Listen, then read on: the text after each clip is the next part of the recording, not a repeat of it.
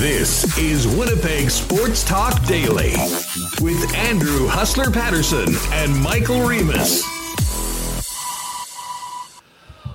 What's up, everybody? Welcome to another episode and another new week of Winnipeg Sports Talk and Winnipeg Sports Talk Daily. Great to have you with us. I'm Andrew Patterson, along with Michael Remus. And holy smokes, we've got a lot of Jets news to get to today. A major injury, a big benching on Saturday night, the first three-game losing streak of the season, and a huge two-game set beginning tonight with the Edmonton Oilers right here in Winnipeg. Coming up a little later on, we will have Murat Ates join us in about 15 minutes or so. We'll go down the long list of Jets topics with our good friend Murat. And as always, we're brought to you by our great sponsors, Not Autocorp, Royal Sports, Boston Pizza, the Nick and Nicky DQ Group, Breezy Bend, Coolbet Canada, Aikens Lake, and our newest sponsor, Assiniboia Downs. Only having one guest today because, first of all, Remus and I have a million things to get to from the weekend that are, in fact, not Jet-related. And I imagine Jets Talk will take up at least the first hour of the program with the Oilers in town tonight, and so much to get to coming out of the weekend. And, of course, coming out of this morning's media availability with both head coach Paul Maurice and Jets star center Mark Scheifele. Let's get Remus in here. Remo, first things first, how was your weekend? How are you doing? Are you ready to get after it this week on WST? Oh, yeah, I'm fired up. It got my last bonfire with friends in for about a month, so I won't be doing that anymore. We're not going to get to that, though. We got a lot of Jets topics. We had the Jets game Saturday. We did paint my basement, so I had to move all my equipment and then put it back, like exactly where it was before. I think I eyeballed it, but everything is slightly off. So gotta make sure. The Slammy's there. Oh, yeah, the goal light is there. Some of the jerseys are there. You're there. The mic's there. So I don't know. It seems like you did a pretty good job. Yeah, I don't know. I put the TV at the wrong angle or the monitor, so I'm getting some bad neck pain. But I'll power through. Oh, you know what? Just that's the grind of the Winnipeg Sports Talk daily life, man. Sometimes you just have to persevere. You got to power through it. As I mentioned, we've got lots to get to today coming out of the game. And, you know, Reem, I figured that today the biggest story, and it still will be a large part of our conversation, will be on Mark Scheifele, who was stapled to the bench for most of the second period on Saturday night in a big game for first place against the Leafs on Hockey Night in Canada. But before we get there, the biggest news coming out of this morning is the fact that Nikolai Ehlers is going to be out for the remainder of the regular season. When we didn't see Nick out there this morning, I think there was a concern that maybe he, was banged up from, a very physical game on Saturday night.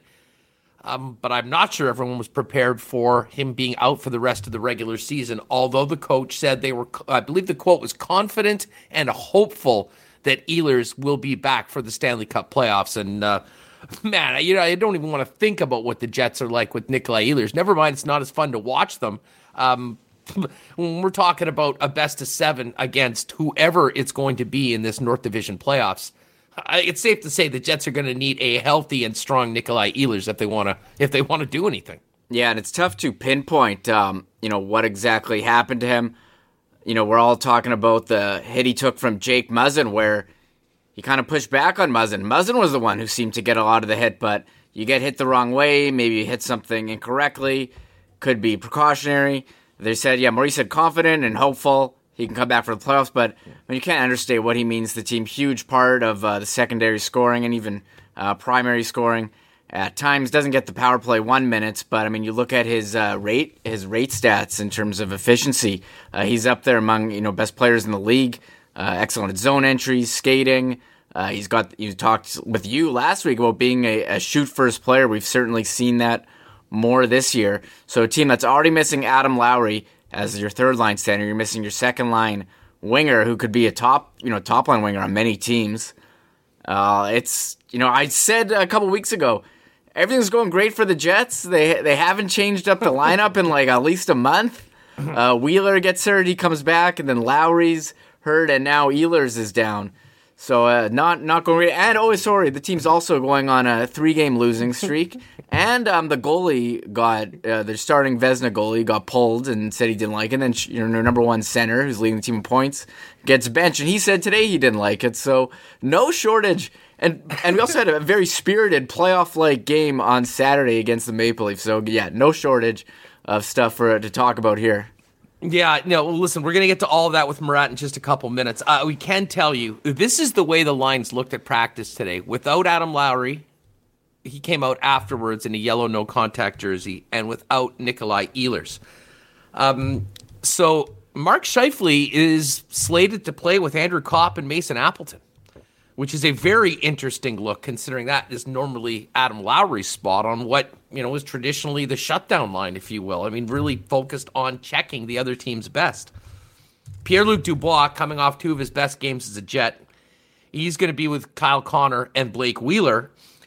And then, this is an interesting lineup. Paul Stastny centering Matthew Perreault and likely Christian Vesalainen, which leaves Nate Thompson, Trevor Lewis, and Jansen Harkins for fourth-line duties right now. So, kind of lost in all of this is Vesalainen getting an opportunity to get back in.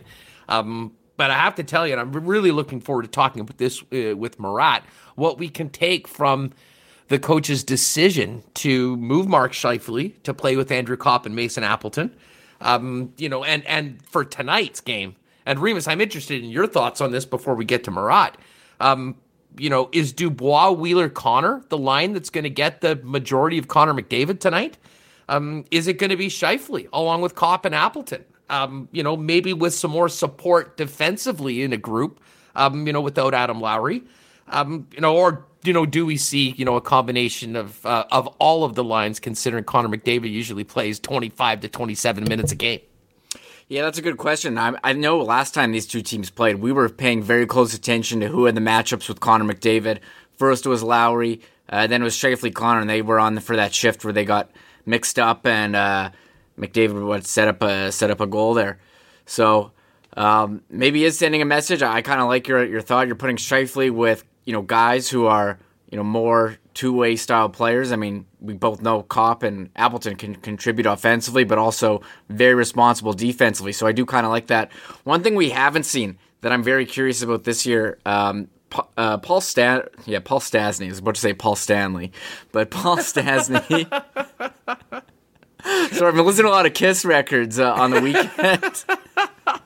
I'm surprised I haven't done that yet. To clarify, it's not the star child of Kiss. It is, in fact, NHL veteran Paul Stastny that is in the Jets lineup. This line is very intriguing to me. Paul Stastny, he's getting a shot, playing down in the lineup, playing third-line center with Matthew Perreault, who's excelled this year in the fourth line. He's been excellent, so he's getting a well-deserved promotion. But we will get a look at Christian Vesalainen on a third-line role. We've been hearing how Paul Stastny, one of the smartest players in the league, maybe the smartest player ever that Ehlers said that he's played with. Maybe he can find Vesalainen. We can see what this guy can do, because he really hasn't had too many opportunities throughout his career as a Jet.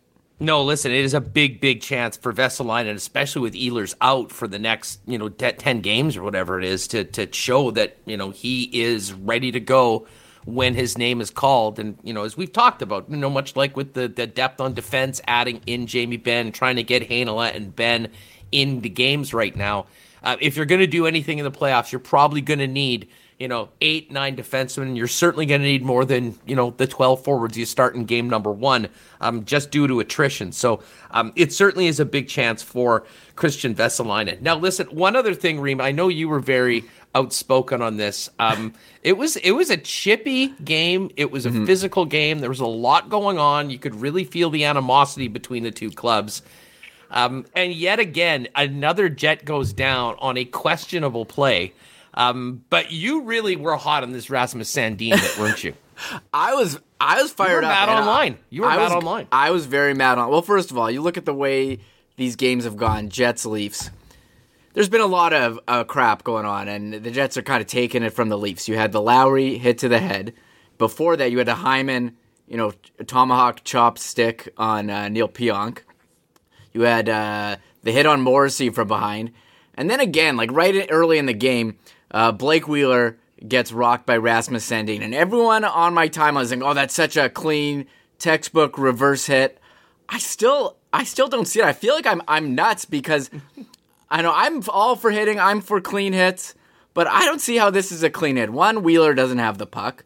Two, Sandin jumps back into Wheeler, and you're worried that the captain, just coming back from a head injury, is going to get hurt again. You're like, what is this? The Jets are just getting run over here by Toronto. But I'll say this on that play is Sandin took a path to the puck where you don't see defensemen turning their back to the forechecker. He came in, and people say he was bracing himself for the hit. He was going to lay out Wheeler the entire time, and he hit him with his back. From one angle, it does look that Wheeler just ran into him, but the other angle, Sandin, he literally planted his feet and jumped into Wheeler. Now, Wheeler, he's in a position where, look, if he hits Sandin, who's showing his back to Wheeler, he's going to get a penalty. So he was looking to poke the puck away, and he's not, penalty for boarding if you ran him over. So I don't know, if Sandin wants to go and hit him there and wants to do a reverse hit that we've seen Wheeler now get hurt twice on, go and hit him with your shoulder. Why are you showing him your back? So that was my main issue. If two guys are going for the puck, one guy gets hit, fine, but I don't know, I thought it was kind of a cheap hit, and we've seen a lot of those. He got hurt earlier, and I was fired up. I'm still fired up because I feel like I'm in the minority of the people who think so. Maybe I'm just plain wrong, and I don't know what I'm talking about. But hit us up in the comments with your thoughts on this, because it is very split. Some people are right there with you, Reem. Other people think that hey, it was just sort of bad luck. Blake Wheeler was just sort of bracing himself and got in an awkward position. Yeah. And there's a lot of people say that at minimum it's interference because Wheeler didn't have the puck. So. I knew you wanted to get that I don't think he was bracing himself. Release, Remus. He was going in, he skated backwards into Wheeler. He showed him his back. And in what era are defensemen taught to show their back to a forechecker like that? It doesn't happen. So, whatever. Bring on Murat. I need to calm down. I need a drink of water. We're seeing, there's Taylor. I thought it was dirty too. North End Dan, you're right, Remus. James Robinson, it was a risky play by Sandin. He put himself into a very vulnerable position and should feel lucky that Wheeler did not board him. Taylor has said, I argued about it with my dad for hours, LMAO. Sandy and G, I agree. Hustler interference. And then Mitch, the Godfather, Remo, you're not in the minority. It was interference all day. So, I go on Twitter. Every single one's like, "Oh, what a hit by Sandy." I don't know, maybe because this is a Jets chat, or I don't know. Talking to Jesse, you're going to get more sympathy for the Jets here than you do on the national broadcast. I'll tell you that. Well, the broadcast, they seem to think it was clean and had no issue, and I think a lot of people were turned off by that too. They didn't even mention it. I think it's kind of a cheap. If you're going to hit a guy, hit him with your shoulder in the guy's chest and look at him. Don't have your back to him and show yourself in a vulnerable position and then drill him. You're finally getting the support you've been looking for all weekend just by reading my mentions. People were fired up with my mentions. I'm not like Jim Toth where I'm going to engage with every person. I gotta keep my heart rate under control. You're bringing Blocktober to spring. Hey, speaking of spring. Just before we get to Murat, I want to give a shout out to our friends at Royal Sports. Listen, I know we've just heard from the province about some new health guidelines, restrictions, and whatnot for gathering. The one thing you can do is get outside and take advantage of the nice weather that's on the way. And the best way to do that, head on down to Royal Sports, whether you're looking at a new bike, some new fitness equipment, soccer, baseball equipment. We still can't get outside, and that's, I think, what everyone should be doing right now. So why not get a head start on it? One-stop shop for everything that you need. Royal Sports, 650 Raleigh and EK, or 750 Pembina Highway with the Superstore. And, of course, our friends at Knott Auto Corp. My brother called me this morning. I think he's going to be heading down to Knott Auto Corp. The van is no more. Time for a new whip, and why not? Get a great deal on the car of your dreams at Knott Auto Corp. You can check them out at Waverly and McGillivray. You can look them up online for what they've got, including all those amazing Teslas at knott.ca. And if you're in a vehicle right now that you want to get out of, talk to them about their great consignment program. They can help you out with that. It's all there. Knott Auto Corp, Waverly and McGillivray, and online at knott.ca. All right, we have lots to get to with our next guest. We welcome in our good friend Murat Ates of The Athletic. And Murat, how are you? How was your weekend before we get into all this craziness around the local hockey team? How was my weekend? My weekend was spent sorting out the melee between the Jets and Maple Leafs. I don't know if you noticed, but my weekend was also partially spent pissing off Toronto Maple Leaf faithful by asking about some of those questionable hits against the Jets in the previous game. But all in all, I'm healthy, I'm well, I get to go talk about hockey, watch hockey for a living. So, I will never complain about how things are set up. Yeah, no, I'm with you on that. Even with this news today of some more restrictions, I think we all realize that we got to get it done and we got to get into a better place right now. And if that means staying home and watching and obsessing about the Winnipeg Jets, I think there's a lot of people with us today that have signed up for that. Listen, we'll dive into the entire Scheifele story in a minute because I think that could really dominate the conversation. But I have to ask you, your reaction, the loss of Nikolai Ehlers, what does this mean for the Jets in the short term? And I guess we've got to take the coach for, at face value that they're both confident and hopeful. I hope there's more confidence than hope in their Murat. Safe to say it's a huge loss for the Winnipeg Jets right now heading into the postseason. 100%. I think a lot of folks, whether you've realized it this year or not, are about to find out that Nikolai Ehlers is Winnipeg's most valuable forward. This is the guy who leads the Winnipeg Jets in points per minute. He's the zone entry machine. He's tied with Connor McDavid for the best penalty differential in the league. That adds goals to the Jets as well. He has more points per minute in his even strength ice time plus his tiny little bit of power play time than any other Jet has points per minute. And that includes Scheifele, Connor, Wheeler, who play big minutes on that top power play unit. He's fun to watch. He's developed a little bit more edge and chippiness in his game this year. This is Winnipeg's most impactful, most dynamic forward. And look, if he comes back in time for the playoffs and he's 100%, great. That's fine. But you never know at times like this. If it is, in fact, the shoulder, which I think it is, I watched right below my seat from the press box as he favored his right arm going off the ice after that hit with Jake Muzzin. I know Paul Maurice didn't want to specify what exact piece of contact it was, but for me, that's the play. He leaves the ice holding his shoulder, he goes off the ice, he comes back. Whatever happened in that room, he fired up adrenaline, whatever you want to do, that's the moment for me. And that's danger for me as well. I guess we're grateful it's not a concussion because those things can go a number of ways. What can I say? I think he's Winnipeg's most valuable forward. And I know that the Jets have responded by firing into a top 9 sort of setup, which is a good recovery look for them. But he's the best one. Yeah, and he's been proving it game in and game out all season long, and we're going to see what this Winnipeg Jets team looks without the dynamic contributions of Nikolai Ehlers for the next little while. I will say this, and we can kind of move the Lowry injury into this as well, Murat, in that the optimist would say, thank God this happened now and not in 2 games left in the regular season or the last game in the regular season, because at least I think what we're getting from the Winnipeg Jets is that they are confident that these players will be back when the games really count. And, I guess the benefit of the success the team has had on the scoreboard so far this year is that, especially in the aftermath of losing those 2 games to the Maple Leafs and having 8 points to make up, we pretty much know where the Jets are going to be. I don't know, barring winning all the games or losing all the games, I think we pretty much know the Winnipeg Jets are going to be in that 2-3 spot and could very well be playing the team they play tonight. What's important, I think, from a Jets perspective, and, I think while they'll take all the caution in the world with those 2 key players before getting them back in the lineup, is that you want them to be at max health with the greatest ability to help the team when the games mean the most. Exactly. Absolutely. There is a blue sky scenario if you want to be an optimist. Both of these guys, Winnipeg is able to use their spot in the standings to take their time, let them recover, do everything so that they come back at 100%. That's the best case scenario. Then they have fresh legs in time for the playoffs as well. That's great. But I keep thinking back to 2018, 2019, the year that Winnipeg went down to the Blues. And you have that excellent start to the season. Then Ehlers gets hurt, Byfuglien gets hurt, Morrissey gets hurt right before trade deadline day. And we spend the entire stretch run talking about the Jets being able to flip that switch on. Maybe when everybody comes back fully 100% healthy, they're going to be able to take it to a St. Louis team. Not what happened. Absolutely not what happened. And then you have the issue with, was Dustin Byfuglien at 100%, et cetera, et cetera. So for me, until the moment you know that he's at 100%, I'm thinking about Nick Ehlers here because I never know how to project a concussion.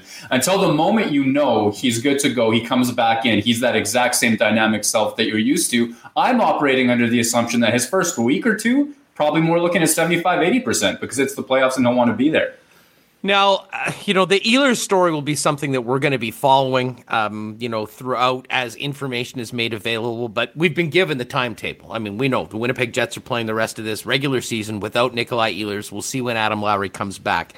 What it does give us is a very different look of the lineup tonight. But before we get into the lineup and how things work, I think we've got to talk about Saturday night and the biggest story coming out of the game, which was seeing number 55's rear end stapled to the bench for the majority of the second period before coming back in the third. And, I mean, to me, Murat, this is one of the most significant cards Coach Paul Maurice has played in years. I mean, I was talking with guys on Sunday trying to think back to a significant benching of a star player like happened on Saturday night in that scenario, in a game of that importance, on national television. And I really couldn't think of one. I mean, there was a time where Maurice sat Scheifele, Wheeler, and Laine as a line down together, but that was essentially, you guys all aren't very good, we're going to play the other guys, and you sort of take that together. This was not on anybody else. This was a direct challenge or a response, I guess, from the coach from what he did not like from Mark Scheifele, and you did an amazing job in The Athletic kind of going into detail about the eternal 4-on-4 shift that ended up with the puck in the other net. Let's go back to Saturday night. What did you think about what happened and the decision of Coach Paul Maurice to do something we had not seen in a long, long time, although at times I think it probably would have been warranted? Yeah, well, I'll start by trying to put this into context. I mean, this season has been a step forward to average defensively from Mark Scheifele. So as much as, and I'll get into this because it was a series of poor decisions, in my opinion, to keep him out for that 90-second shift. Mark Scheifele was a far below average defensive player last season. You saw it with your eyes. You saw him cheating for offense, playing defense high in Winnipeg's zone. There are some wishful back checks, hoping the puck's going to go the other way. There are lots of moments you can point to. I have a file of video on it, especially in a really meaningful game against Tampa Bay down the stretch as well, where Anthony Cirelli ate his lunch. This is not Sean Couturier. This is not Ryan O'Reilly. This is not a two-way superstar in Mark Scheifele. However, he is capable. And heading into training camp this year, he was talking about all of the right things, playing hard, doing the right things, going back, turning back checks into offense, back pressure into offense. And you know what? He's done a pretty good job of it throughout the season. And for me, that's what makes the benching so significant. The idea that he would pass up two opportunities to change well after his initial line mate Blake Wheeler had changed, well after his initial opposition Austin Matthews and Mitch Marner had changed. Nobody was left on the ice that he started his shift with at 4-on-4 on Saturday. He made some bad decisions, but I think one of the reasons why the benching is so significant is this is something Paul Maurice and Mark Scheifele have been working on. This is something that they have addressed, the idea that shift length is an issue for him. And you heard Paul Maurice praising Blake Wheeler for setting the example earlier this season. There's a reason for that. Mark Scheifele is 9th amongst NHL forwards in terms of average shift length of 5-on-5. That's something they're thinking about. This is something that is important to them, that he does that the right way and he plays his back pressure the right way as well. And at the end of 90 seconds, I agree with the benching. 2 opportunities to change. One of them turned into a horrible giveaway while he put Neil Pionk in a bad position inside the blue line. His back check there was wishful, but Kyle Connor bailed him out. Puck ends up on Mark Scheifele's stick again, joins Kyle Connor in that rush. And his stride, I was looking for this on the video. Him on that line change, that means that Pierre-Luc Dubois cannot get back into the play. I was looking for his last stride pointed towards the Winnipeg Jets bench. You have to rewind the tape further than that. His last stride is joining the rush inside Toronto's blue line. He pushes towards the net and then curls at the net, around the net, off the ice. Pierre-Luc Dubois gets the minus, never had a prayer at making an impact on that play. And it's a whole series of, I'm going to try to put this team on my back. I'm going to make that special play that is just a series of bad decisions. And I think he was full value for the benching. I'm glad that Paul Maurice used that trump card. Yeah, it's incredibly interesting in that, there's plenty of times where something like this card could have been played before. But again, as a head coach, especially with the star player of Mark Scheifele's caliber here in Winnipeg, I mean, you can't be doing it all the time. I mean, at a certain point, there's the law of diminishing returns. And I think there's also personalities you're massaging and all that. To me, Murat, what this did with 10 games left, regardless of what had happened in the last few games, I mean, this wasn't if they'd won the 2 games going into Saturday night, they'd do that. This is a specific challenge to Scheifele to be better, to do the things that they've been working on, that they need, that they ask for from every player on the hockey club. And I guess the other thing, Murat, is with the timing in it, is that it's a direct challenge to get Mark up to where the team needs him to be. Because, I mean, we can talk about a number of important players, and Connor Hellebuyck's at the top of that list, but it's hard to imagine the Winnipeg Jets having any success in the playoffs if they don't have the best version of Mark Scheifele in both ends of the hockey rink. Yeah, exactly. And hopefully that comes out in this criticism as well, and in what I write about Mark Scheifele as well. This is an all-world offensive talent. This is a player with the ability to control the game at both ends when he's on in that way. And for this, you talked about timing when it came to the injuries as well. This is great timing. Not only was it Hockey Night in Canada, prime time, all that sort of stuff, but there's just enough time left in this regular season such that if there's a message being sent to Mark Scheifele, which there is, and there's a way for him to improve his game, which there is, there's time for him to round into form and to show and demonstrate that he's doing the right things down the stretch as well. Because like you say, he does those things, add that to the offense. Okay, this is a special hockey player that you're talking about. Excuse me, a leader on the team as well. And as much as I like to think in trends, in aggregates, and stuff you can really extrapolate from, 200 minutes is a sample size, all that sort of stuff. When you get down to the playoffs, if you spot a team one freebie, like that goal was, or like that stanchion goal was in on Connor Hellebuyck as well, one freebie can change a game, which can change a series, right? So there is a level of not perfection, but your best version of yourself that I think needs to be there in the playoffs. And when that player is Mark Scheifele, you can sink or swim with how well he plays. Well, and Murat, I mean, the other thing is that, and listen, to go over, and I sort of alluded to this before, I mean, there are times if you really want to nitpick of a shift that went too long or maybe a bit of a lazy back check or whatever. I mean, there were times over the course of this year, despite the improvement, that if Maurice really wanted to go and make an example or make a statement, he could have done it. But, and I think this goes back to, I mean, there'll be guys that'll have bad shifts. They'll make bad plays or whatever. But if, and Maurice mentioned it afterwards. I believe on Saturday night he said, sometimes Mark's competitiveness gets the better of him. And I really took that to be, we know how much he likes to measure himself against the likes of Connor McDavid and Austin Matthews. And, to extend those shifts, try to do maybe a little bit too much. And certainly part of that was staying on too long and ended up being a negative for the hockey club. There's sure as hell one way you can let everybody on the team know that you're serious about sticking to this is by doing exactly what Paul Maurice did on Saturday night. I mean, it's certainly first and foremost a message to Scheifele, but I think we heard it from a number of players, including Connor Hellebuyck after the game, saying, I mean, it just goes to show, I believe his quote was, no one is safe. I mean, you have to buy in. You have to do what is asked of every player on the team to get out there. And to me, that's, I think the timing was good for it. And I think it's a very important message to, let's just say, reinforce to the members of the Winnipeg Jets at such an important time. Well, absolutely. I'm curious to know what the takes are around the internet and the world about what exactly that quote means. I mean, that he's a competitive guy and it got the best of him. I took it the same way that you did. I just thought this was a player who thought the game was on the line. Winnipeg was trailing 2-1, 4-on-4 is an opportunity, and he wanted to do something special. He was seeing headlines. He was seeing Winnipeg come back into that game. And I didn't even go as far as, well, hey, as a matter of fact, he took that opening faceoff against Austin Matthews, one of those players he's trying to prove himself against. Now, when it comes to the thought of sending that message to everybody, what do you think of this? Like, for me, that's one of those myths. No one player is bigger than the team. That is 100% true. You need that.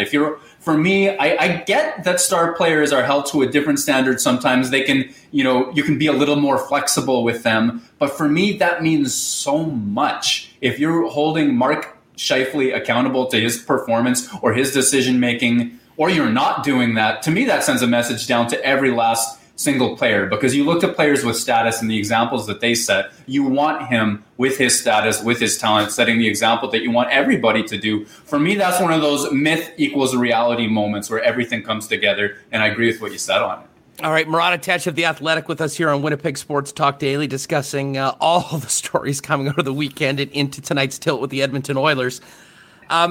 So we heard from both Scheifele and Maurice today. We heard from Maurice after the game. We did not hear from Scheifele, but he did speak today following the morning skate. So Maurice discussed their conversations as necessary, constructive, and over.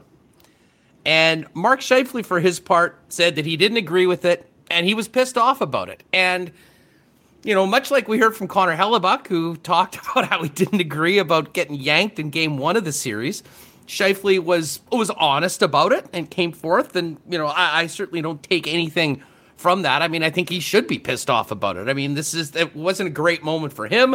It's a tough look. I mean, there's a lot of people talking about it. And, to have it happen in an important game on Hockey Night in Canada at this point in the season is certainly not what you want. That being said, I guess we'll really see the proof of it tonight when he gets back out there and how he plays. But you were there today on the call. I mean, what were your thoughts on how both the player and the coach handled the lines of questioning about what happened on Saturday that, of course, everyone was talking about? Well, for me, Mark Scheifele says he's pissed off, and good. Message received if he's pissed off by that, by all means. If he doesn't agree with it, I also, for me, interpret that that's good. Show your fire, show your competitiveness, all those sorts of things. There is an angle that you might look at it and say, well, okay, if he's publicly disagreeing with the coach, does that mean that there's conflict there over this issue? I don't see it. I see that just as, a player wanting to be there on that big stage. Scheifele says he disagrees completely with it. He disagrees with the magnitude of the situation. And I think for me, that's a message that the message was sent and received. And maybe Scheifele doesn't agree, like he says that he doesn't agree. Maybe it pisses him off. Maybe he continues to think that Paul Maurice was wrong about it. But for me, that's exactly why Paul Maurice chooses that time and that magnitude of situation. If it's at the end of a game that Winnipeg is out of, nobody notices. But in the middle of the second period, with the game in reach, with the power play coming up, we notice it. We're talking about it. We're going to talk about it for a while, especially to see what kind of response he has. Mark Scheifele clearly notices. I think that when you talk about this is not a move that Paul Maurice goes to often. As a matter of fact, there's a line of thinking that says that in a less obvious way, you should go to this well more often, depending on what the goals are. But Paul Maurice is not John Tortorella. He's not carving Mark Scheifele. He says they're personal, they're private, it's done. And I don't know. I think I tried to present both sides there, like this idea that maybe there's a conflict there and it's going to last. I don't think that that's the case. I think it's just a player who's upset. He was willing to say pissed off, which, as we know, is plenty of language from Mark Scheifele. And then we see what he does with it. And it doesn't become a long-term thing. Yeah, I mean, Mark Scheifele saying he's pissed off is like, a regular hockey player dropping 20 F-bombs in a presser. I mean, that was extreme. That was extreme for Mark. Now, all that being said, Murat, we've got a game tonight, and, things are going to look different. We know Adam Lowry's out. Now you also take out Nikolai Ehlers, which complicates things. But focusing on Scheifele for a minute, he is going to be out there, at least from what it looked like from the morning skate, playing in the middle of Kopp and Appleton. which is a very interesting line. It leaves Dubois playing with Connor and Wheeler, and Stastny with Vesalainen, who I mentioned earlier, is into the lineup along with Perreault, and then the fourth line of Hark, Thompson, and Lewis. When I saw this, I was very interested. I'm trying to thinking about, okay, now what is he thinking about? What are the matchups going to be? Are these going to be the guys that are going to be playing against McDavid? Will it be the Dubois line? Will they mix it up through all three? And it got me thinking to when Patrick Laine was struggling. And you remember when Maurice put Laine on the line with Lowry? And I believe it was Kopp at the time, if I'm not mistaken. And when asked about it, he sort of said he wanted him to get used to playing with those guys, to play that style, to improve himself. I mean, when I look at what Kopp and Appleton have done all year, they have been demons on the forecheck. They've been part of a very, very effective shutdown checking line, and have also chipped in offensively as well. Do you see the similarities of that move with Laine to Lowry and what they were looking to get out of Laine to potentially what Paul Maurice wants to see from Mark Scheifele tonight when they go up against the Edmonton Oilers? I think that's a great read. And we were talking about this just before I came on as well. I think that's a great read. It's not what occurred to me initially. My first read was Appleton and Kopp are going to compensate for Scheifele's, his pure offense game. And if there are some lapses against the NHL's best, whether it's Draisaitl or McDavid, I think they're on separate lines tonight. Well, then great, you have those wingers available, and that will help. But Paul Maurice has gone to that well before. You have to play like these guys, or take the aspect that these guys do well and build it into your own game as well. It'll be a set an example sort of thing from Kopp and Appleton. So I think that there's something there. I think that's worth thinking about in terms of this. It's also clear to me that Scheifele's on the second line.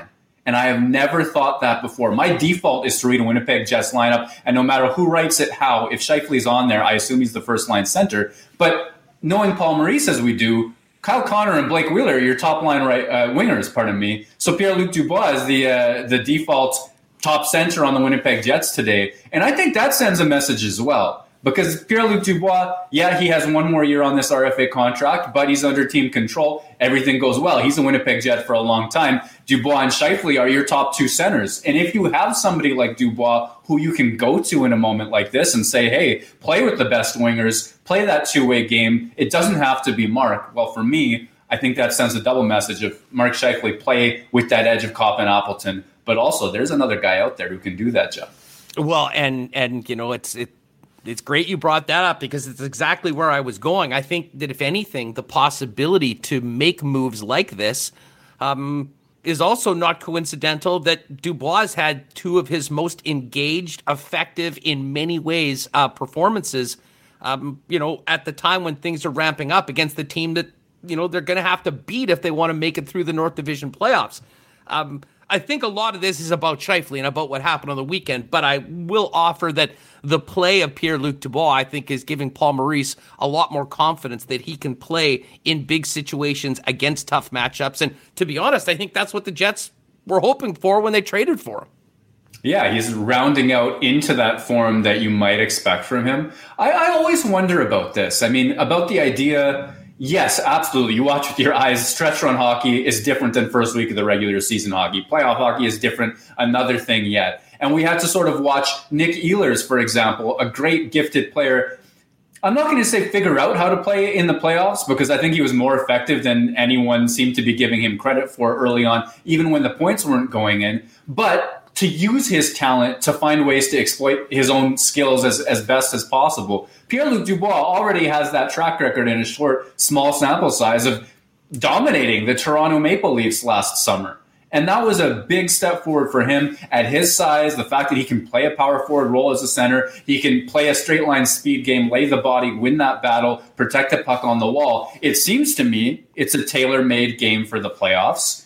And whether it's a factor of him needing time to ramp up because of quarantine, because of his injury, because he's adapting to a new team, or the fact that the style of play is beginning to favor a guy of his size and strength, it seems to me that Paul Maurice is right to point to him as a strength right now. And if this is what we're getting, and it's going to build from here because he's a young guy getting used to a new team, well then, hey, we might see a new most effective center down the stretch and in the playoffs from Winnipeg. Murat, one of the other interesting looks from this morning was a couple new power play variations, and a big part of that is Nikolai Ehlers being out. But we have I'll ask you this. So we've got Scheifele with Appleton, Wheeler, Stastny, and Pionk, and then the other group, Connor, Dubois, Perreault, Morrissey, and Andrew Kopp. What were the more significant changes for you? I mean, someone's going in because Ehlers isn't there. What I found interesting is that we're seeing Neil Pionk on with the guys that are traditionally on that PP1 unit, specifically Stastny, Wheeler, and 55. Yeah, it's so funny how injuries seem to be a motivator for some of the things that fans can sometimes be clamoring for all year long, because Neil Pionk has been Winnipeg's most effective defenseman on the power play this year. I don't think that there's a question of that. Now, I know that the Jets liked having a left shot Josh Morrissey on the top unit prior to this, but with a little bit of the shifting that we're seeing happen, Neil Pionk gets that opportunity.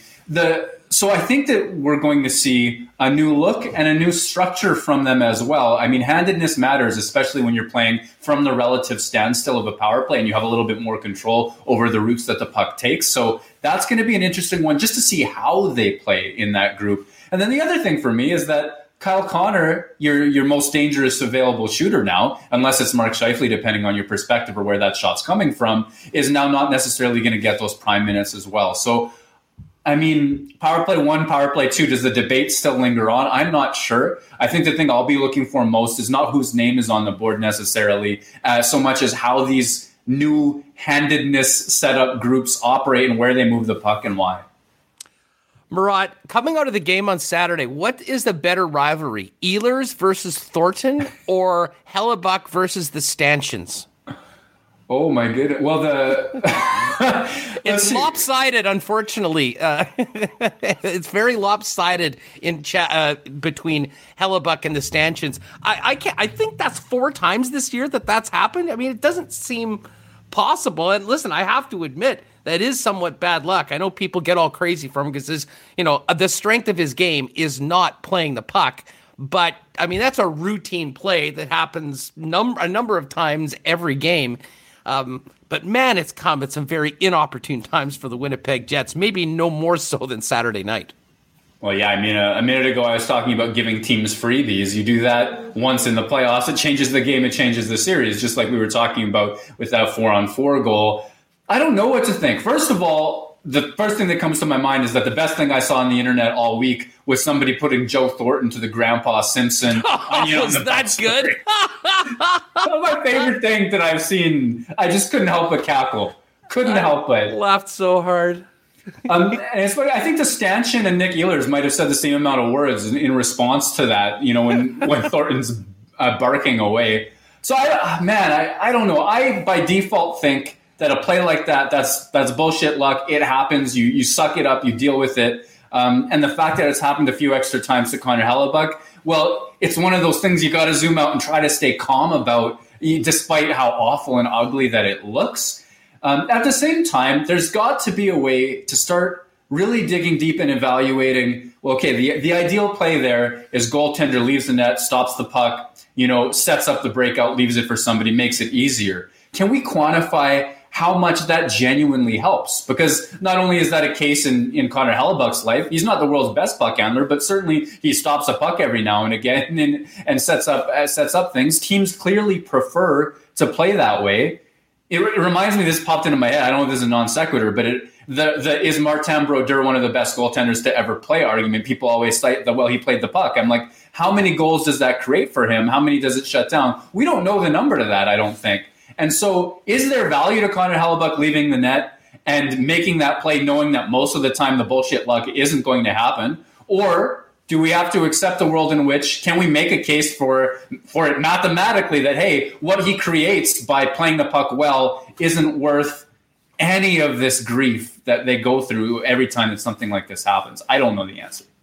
Hey, by the way, we've got almost 400 people in here. It's great to have everyone here. Do us a favor, hit that like button. It's the thumbs up. You might have to close the chat to do it, but we really appreciate you doing that. And if you haven't already, hit that red subscribe button. Make sure you do that so you can hang out with us every day at 1 p.m. when we go live. Let's bring it to tonight, Murat. We know where the club is right now. I think, any hopes of first place probably were pretty much extinguished on Saturday night with the regulation loss. What are you looking for from the Winnipeg Jets tonight, and how important are these two games against Edmonton, considering the lack of success they've had against the Oilers in the last 4 times they've gone against them? Yeah, I think Winnipeg needs to find a way to beat the Edmonton Oilers, and I don't necessarily know that means hyper-focusing on McDavid and Draisaitl, as we so often do, and how are you going to handle them? What are the matchups going to be? I think the biggest thing that I found missing from Winnipeg's game against Edmonton the last time around, and Edmonton clearly seems to have the Jets' number, is Winnipeg's offense. There's a transition style of offense, and off the rush, on the fly style of offense, Winnipeg has had a ton of success with this season. Paul Maurice has been talking about lately how that disappears at this time of year, that they need to grind it out a little bit more, that any team that relies on rush offense is going to suffer as teams tighten up, as the back pressure is always there, as that F3 is always picked up. And I think that there's some truth to that. At the same time, I thought Edmonton did an exceptional job of just collapsing 5 guys to the middle of the ice, shutting down what Winnipeg likes in terms of that transition. And the Jets have struggled on offense when it comes to in-zone setup, generate chances from the middle, come off the wall, beat players one-on-one, create little mismatches, those sorts of offensive plays this season. And if that's exactly what they're going to go up against, I don't know if it matters if Connor McDavid scores a goal or not. I mean, Winnipeg needs to generate. They can't win 0-0 or 1-0 as well. So they need to solve that. And that's what I'm looking for this week. You know what? I think one of the most interesting things that'll happen all night will be on the opening faceoff. Now, we understand that Draisaitl and McDavid are on separate lines right now. Draisaitl is back with Nuge and Yamamoto, Kahun and Puljujarvi along with Connor McDavid. But let's just assume that McDavid's the number one problem and the number one focus of the Winnipeg Jets when it comes to shutting down the Edmonton Oilers. Dave Tippett signs his lineup card. Here you go, Paul. 97 there at center. You're starting off against that line. Who's first over the bench for the Winnipeg Jets? Is it Scheifele along with Kopp and Appleton? Here's your challenge, guys. Go for it. Or is it Pierre-Luc Dubois with Blake Wheeler and Kyle Connor? What would at least we would perceive as the quote-unquote top line going into tonight's game with the current roster? Interestingly enough, in terms of 100% responsibility all over the ice, I would default to Paul Stastny. I don't think that that's what's going to happen with Christian Vesalainen presumed to be lining up on his wing. So that's not the answer, but he's who I think of in this situation, especially if you have Matthew Perreault available. Because for me, I don't think you're going to beat McDavid in terms of in-zone defense. I don't think that that daring him to beat you and then having the best defensive player is necessarily how it's going to work. If Winnipeg had the option to simply spend as much time on the other end of the ice as possible, I think that's how you get the best out of that matchup. Don't know if I'm right, but that's how I see it. So for me, now I look to, okay, which one of those lines is going to be able to do it? And honestly, I go to Mark Scheifele with Kopp and Appleton as his wingers, not necessarily because Scheifele is that two-way stalwart, but because I think he has a fire under his ass tonight, because he has Winnipeg's best defensive winger on his line, and because Mason Appleton has shown moments of being able to really control where the game gets played as well. I know that Wheeler and Connor are Winnipeg's best wingers in this sort of situation, but I'm not rating their impact in terms of playing in the zone so dominantly that that's your answer against McDavid. So I say, Scheifele, there's a fire under your ass. You've got that pressure that Paul Maurice has put on you. I think that he would be who I give the opportunity to show he can do what Winnipeg needs him to do. One thing, assuming these lines stay together, with Tippett having split up Draisaitl and McDavid, regardless, when that line comes out, they're going to be going up against a pretty high-powered line and an elite center, regardless on either side. So the challenge is going to be there. How Maurice rolls the lines, I think, will be something we'll pay attention to quickly, but I'm not sure it really matters, to be honest. What Maurice is wanting to get out of Scheifele in that pairing, along with Kopp and Appleton, they'll have plenty of opportunity, I guess, is what I'm saying tonight, considering the opposition. Yeah, he could roll him. He could say that, I don't give a heck Why is that the word? I don't give a crap about what the matchups actually are. There's a good center on every line. We're going to roll them, and Scheifele's still going to spend an inordinate amount of time against McDavid and Draisaitl if that's how it goes. So whatever matchup that you look at, there's no way around it. I mean, those guys play half the game, maybe more than that between the two of them on different lines. So there's going to be plenty of opportunity for everybody involved to show that they can or can't play the game they need to. I know you've been paying attention to what's going on with the Manitoba Moose. And by the way, we should give Eric Comrie a big congratulations. One of the two great guys in sports, set the Moose all-time wins record in net on the weekend. But my God, Cole Perfetti is absolutely on fire right now. We could not finish having this conversation about all things going on with the Jets without mentioning Perfetti. 4 goals, 7 assists in the last 5 games. I never thought for a second, and I'm still not thinking that he really would be a possibility, but I will say, if a guy like Nikolai Ehlers was going to be out long-term, and you have a young man putting up points the way he is right now in the American Hockey League, I have a feeling they might give it a thought, if they were put in that situation we're at. What do you think? Man, that's fascinating. That is fascinating because I look at, Christian Vesalainen getting his first opportunity in a while. You look at Jansen Harkins not getting a whole lot of minutes or opportunity either. But so the idea that Cole Perfetti would pass them and get, into a game or two for a coach that, really does prefer to play the veterans it would be a shock to me. I would look at that as a surprise. And I would look at I cheer for the storyline because it would be the most interesting thing available, but I'm not sure that I necessarily expect it. On the other hand, you just laid it out. 11 points in 5 games. He's 19 years old. He turned it on January 1st. When you look at guys like this, my rule of thumb acquired years ago from somebody's study of AHL data, if a guy can hit roughly a point per game in the AHL at 20 years old, you're looking at a top 6 forward in the future. That's not hard or fast. That's not a guarantee. You have Cole Perfetti doing 2 points per game over this stretch at 19 years old. Yes, we have that player in our future. Obviously, he's not going to score 2 points a game for the entirety of the season, but he has arrived. This is not straight power play offense. There's 5-on-5 offense here as well. The game he's processing the game at a rate where he can deliver the offense sort of no matter what he's looking at. He can slow the game down the way that he likes to. This is a great sign.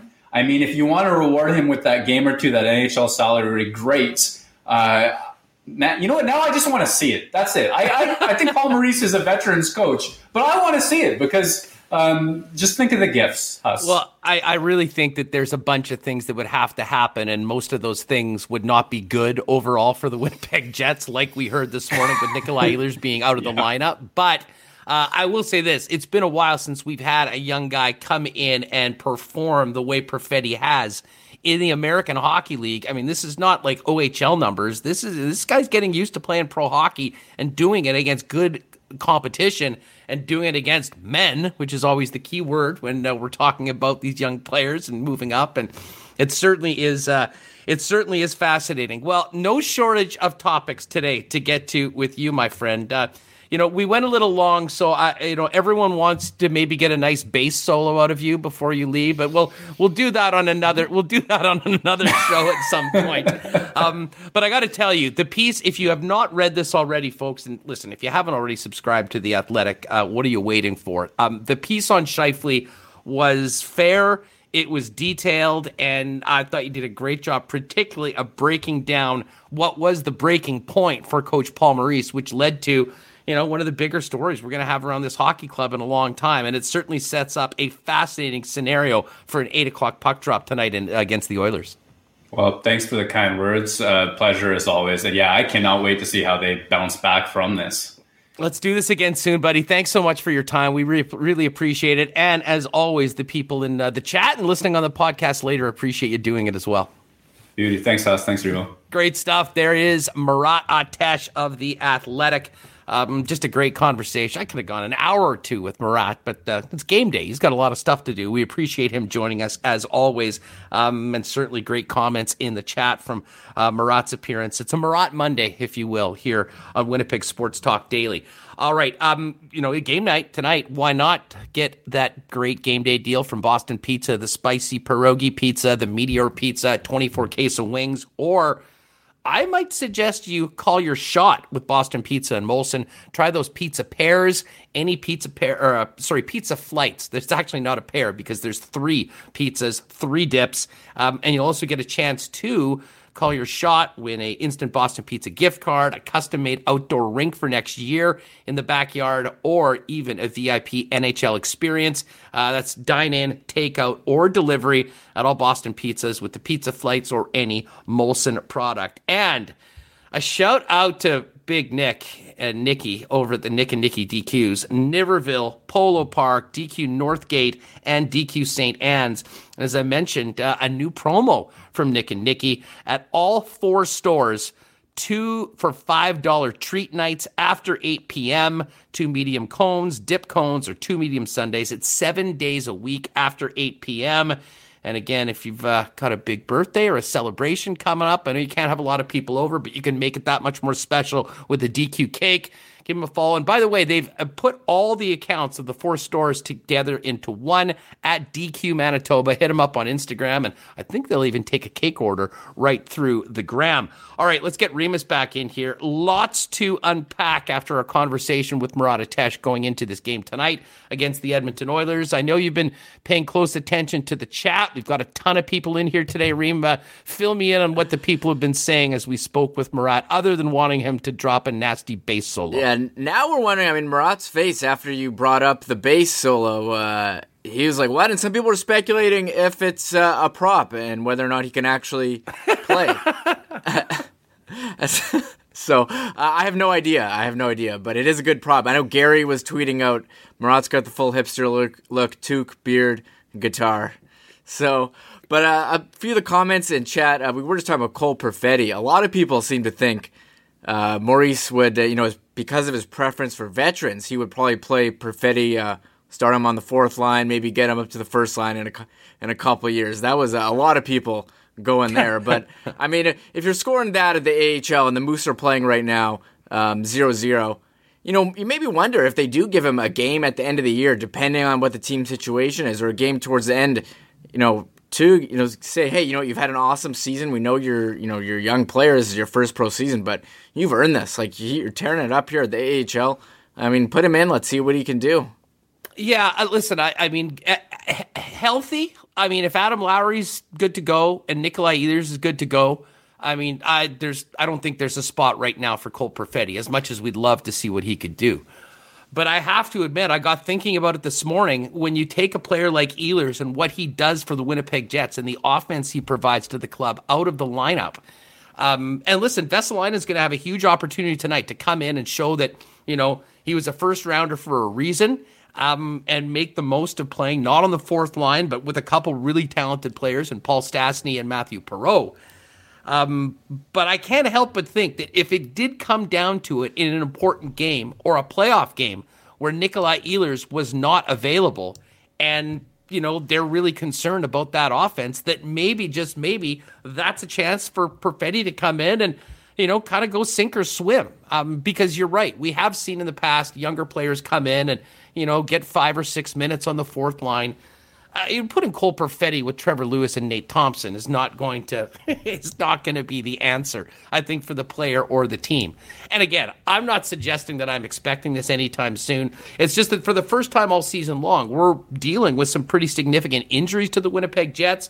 And as I said, they're hopeful that Nikolai Ehlers is back for the playoffs. You just wonder what this lineup would look without Ehlers, and considering how incredibly hot Perfetti has been at the American Hockey League level, if all of a sudden he's sort of barged into the conversation for a call-up and potentially playing time, if need be, if a player like Ehlers is out going into the postseason.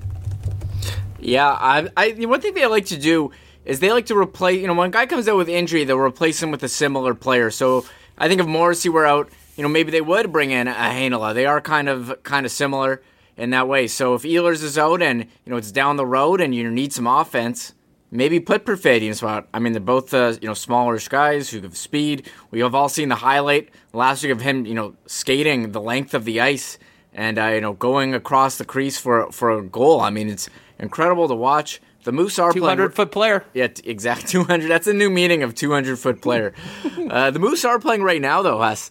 It's tied 0-0, so we are kind of keeping an eye on that.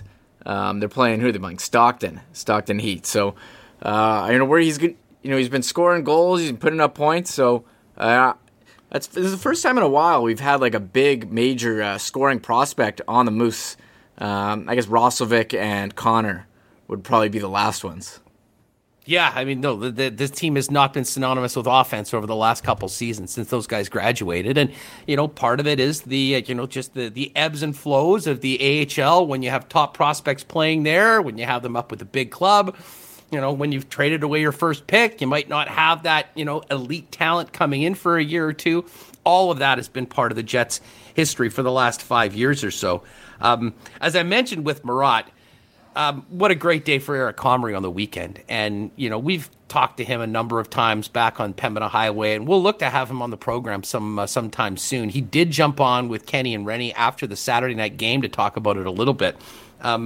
But, man, this guy really has made, a home here, if you will. I know he's a California kid, although originally Canadian.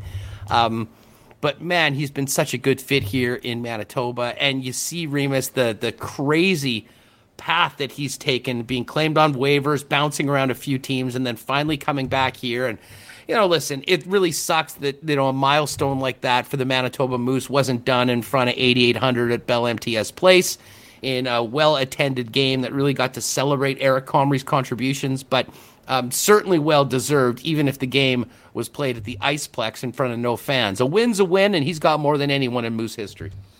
Yeah, passing Corey Schneider, who is a Moose legend himself. And Eric's, he's always been great to talk to, always very open about what's going on. We know he loves, when I'll never forget when he was in studio and you brought up fantasy football with him. His eyes lit up. He got so excited talking about, I don't think they have a big league, like Keeper League or something. He got very excited talking about that. So he's always been so nice and so gracious with his time. He's one of us. One of us, Reem. Yeah, I know. So, I'm happy for him. Moose goal. And he's had, it's funny, he's had like a number of different stints with the Moose. We said, being waived and then claimed and then picked up again by the Moose.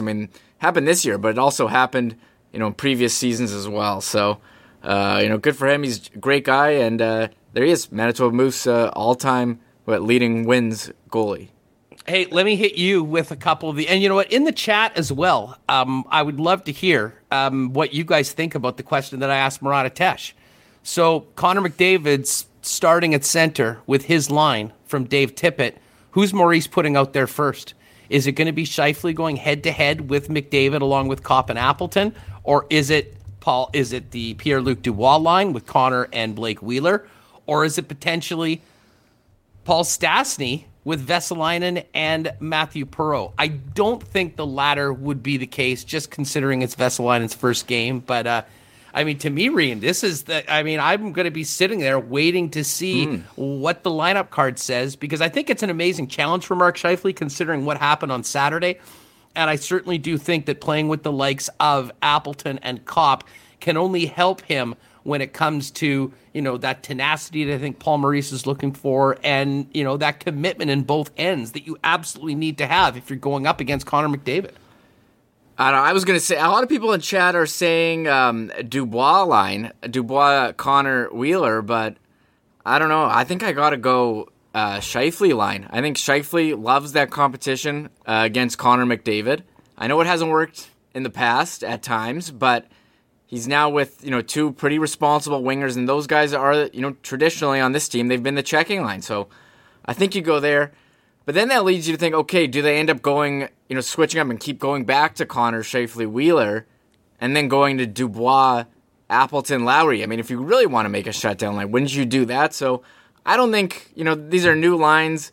Maybe we'll go back to Old Faithful in Connor, Scheifele, Wheeler, but I think I would start off with the Scheifele line right now. Show Scheifele that you trust him. And, I don't know if we're going back to Old Faithful anytime soon. You think it's done? Listen, never say never. Yeah. This could be a freezing cold take by the second period. Who knows? But I just think that, with the way that things went on Saturday, with the results of these last couple games, And with the moves that he has made today, especially with Ehlers not being in the lineup, I think this does sort of indicate that, well, first of all, it definitely indicates that there's a lot more confidence in Pierre-Luc Dubois in his game and where it is right now, especially for what's going to be needed going up against these top teams. And, that is what he needs to get out of Mark Scheifele. And I think he's certainly going to get a boost, in that respect, playing with Kopp and Appleton. I think it'll be less about getting the points, and less about offense, more about playing a good, strong 200-foot game and eliminating those chances. And I'll tell you what, I think it could be a great thing for Mark Scheifele if they can go out, if he can have some success playing with those guys over the next couple games. And it doesn't even need to be, a couple goals or a big point output. I'll tell you what, I think it's a win for the Winnipeg Jets if those guys in that matchup, can skate evenly at 5-on-5 with Connor McDavid or potentially the Draisaitl line, who, certainly packs a punch along with the Nuge and Yamamoto. Yeah, and I was looking at some of their, the Oilers' depth lines, and I think that's, where you'd like to see the Jets take advantage of the Oilers. I mean, we've been saying this for a while. I mean, look at who's on their bottom six, and even with this injury-depleted Jets team, I mean, I'm going to take Paul Stastny as your third-line center over whoever Edmonton decides to throw out there. So, you want to see Christian Vesalainen get a chance to, produce some offense. Matthew Perreault's done great in his limited time.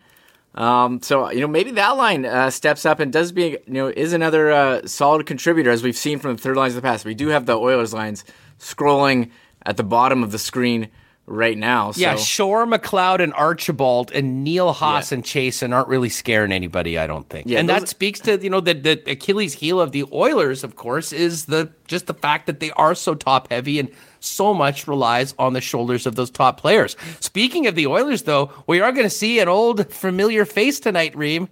Guess who's back? Dmitry Kulikov. He's going to be on the Oiler blue line tonight. It'll be interesting to see where he fits in. Yeah, his first game with them paired with Mr. 1-for-1, Adam Larson.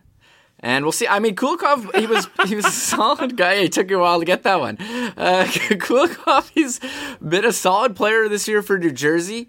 He was fourth-round pick at the deadline. He probably knows the Jets pretty well. So, maybe when he's healthy, he's been all right. So, we'll see how that goes. Maybe the Jets, know how to exploit him. I don't know, but the Oilers kind of shore up their defense by getting Kulikov.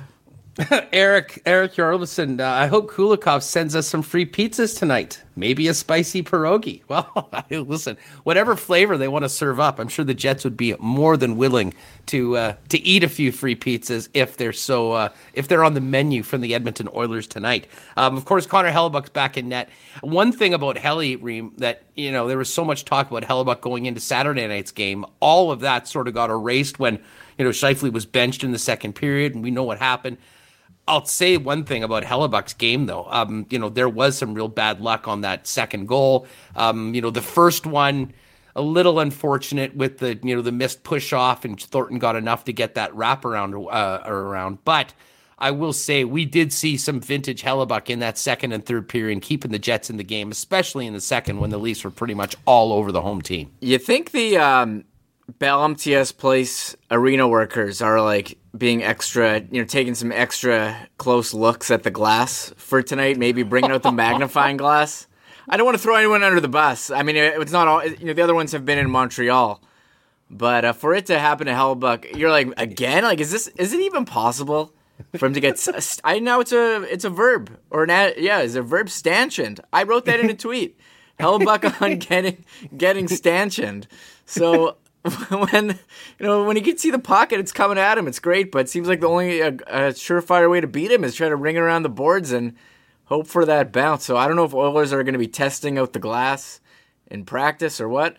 We know he's good. I mean, I haven't wavered on what I think about him, but a couple tough ones here for the Jets. And I mean, I don't know how the guy keeps getting stanchioned. over and over again here. It's crazy. It's bad. It's bad when it happens on the road. It's brutal when it happens at home. And the timing of that play could not have been worse. No, actually, it could have been worse. It could have happened in the playoffs and not 10 games left in the regular season when the team's pretty much got a spot all looked up. Okay, we've got to get to a few things. I know we basically talked Jets for the first hour and 10 minutes, which is not surprising considering everything that's happened around. But there was a few things that I wanted to get to. We mentioned the Moose, 5 wins in a row. They're playing right now 0-0. If Perfetti scores, we'll hit the goal horn before the end of the program. I got the. Keep an eye on. I don't think it connects to AHL, but I'll check. I'll check that. Well, we'll do a manual. We'll do a manual if we want to put that. Man, up. that would be crazy if I could do it. And congratulations to the Brandon Wheat Kings, who look like they're going to finish on top of the East Division in the Western Hockey League's 24-game bubble. 2 games left for the Winnipeg Ice this afternoon, an early game, a later game tomorrow, and we will check in with the Ice, hoping to have Coach Patrick talk about the season overall at some point this week. And again, we'll check up with Jake Heisinger. And of course, these will be Peyton Krebs' last 2 games with the Winnipeg Ice before I would imagine he'll presumably go to Vegas or Henderson, Nevada afterwards, but we'll find out on that going forward. Yeah. Hey, speaking of Henderson, did you see former Moose goalie Fred Brathwaite strapping up for yes, Freddie? And he was, another Jets note, he was wearing his old Atlanta Thrashers mask. So 48 years old. Give a shout out to, he's a legend, Fred Brathwaite. He's working with Hockey Canada before, now with the goalie coach Henderson. Freddie, I was working at the Moose when Freddie was playing for the Moose, and what a treat he was to be around. I mean, honest to God, one of the just truly great dudes, loved by everyone. And he's had a really interesting career once he got into coaching. And it was cool to see him put the pads back on just in case on the weekend out there for the Henderson Silver Knights. And speaking of... Sorry, there was also another guy who almost strapped on the pads on the weekend, Artem Anisimov. Was good. I sent you that picture. So Anisimov, I guess Matt Murray got hurt on the game on Saturday. They said he would not return. So the backup Hogarth goes in.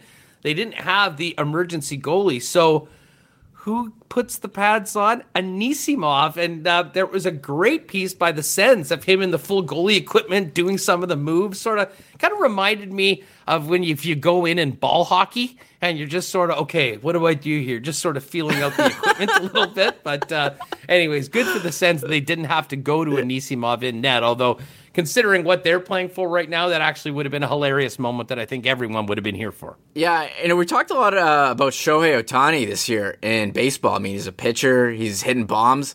Like, will we ever see a two-way player in hockey, like a goalie who could go out? How crazy would that be? Or...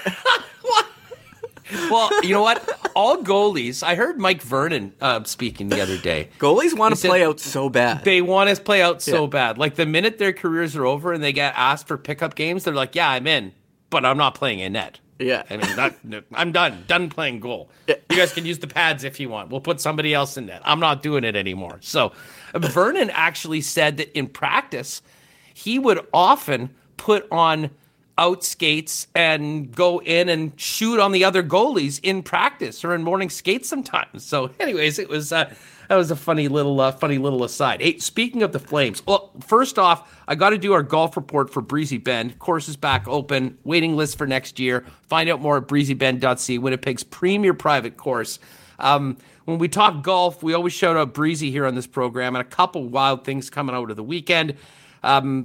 Maybe the Zurich Classic is always interesting. Wild finish with Louis Oosthuizen putting in the drink on 18, and the Aussies, Team Mullet, Mark Leishman, and Cam Smith getting the win. But the big story, and Remus brought up Henderson, it wasn't the Henderson Silver Knights, it was Brooke, the queen of Canadian golf, Brooke Henderson, getting another win on the LPGA Tour. She now has 10 titles in her career. She's the winningest Canadian golfer of all time, and one of the easiest people to cheer for, regardless of sex, regardless of sport. She's just an absolute treat, and I think makes every Canadian golf fan proud that she is representing the red and white. So congratulations to Brooke Henderson and the guys in the PGA Tour. We got the Valspar coming up. He'll hit that coming up. Reed Fowler is going to be with us on Wednesday. We'll pick Reed's brain a little bit on the golf and focus in on the upcoming NFL draft, which gets going on Thursday as well. Thanks again to Breezy Bend. Look them up at breezybend.ca. All right, we should get to the cool bet lines. And Remus, do we have a goal? Here, let me fire this thing off. The Moose just scored us. Nathan Todd. Power play goal. His 9th of the season. Beautiful. Let's make it 6 in a row for the Moose. And again, we were going to do it on a Perfetti goal, but I think the fact that we've got live hockey going on during the program, if the home team scores, they're getting the red light and the horn. So well done, Nathan Todd. Go Moose, go. This thing's the best. Yeah, 1-0 in the second period. It really is. All right, let's get to the lines for Cool Bet today. I had a good weekend. Some of my lock shop picks weren't too good. Big win, though, in the middle of Saturday night on the Hiroshima Toyo Carp on the Japanese League. That was a big win on the weekend. Missed out on the disc golf, but, man, had some good success in baseball. We'll talk about the baseball in a minute. But the lines tonight, listen, Oilers-Jets is a big game. Jets a very slight home favorite, -111. Edmonton is -105. But, Remus, the other game that I'm most interested in, and to be honest, it'll be perfect, can watch this one heading into Winnipeg and Edmonton, is this game between the Montreal Canadiens and the Calgary Flames.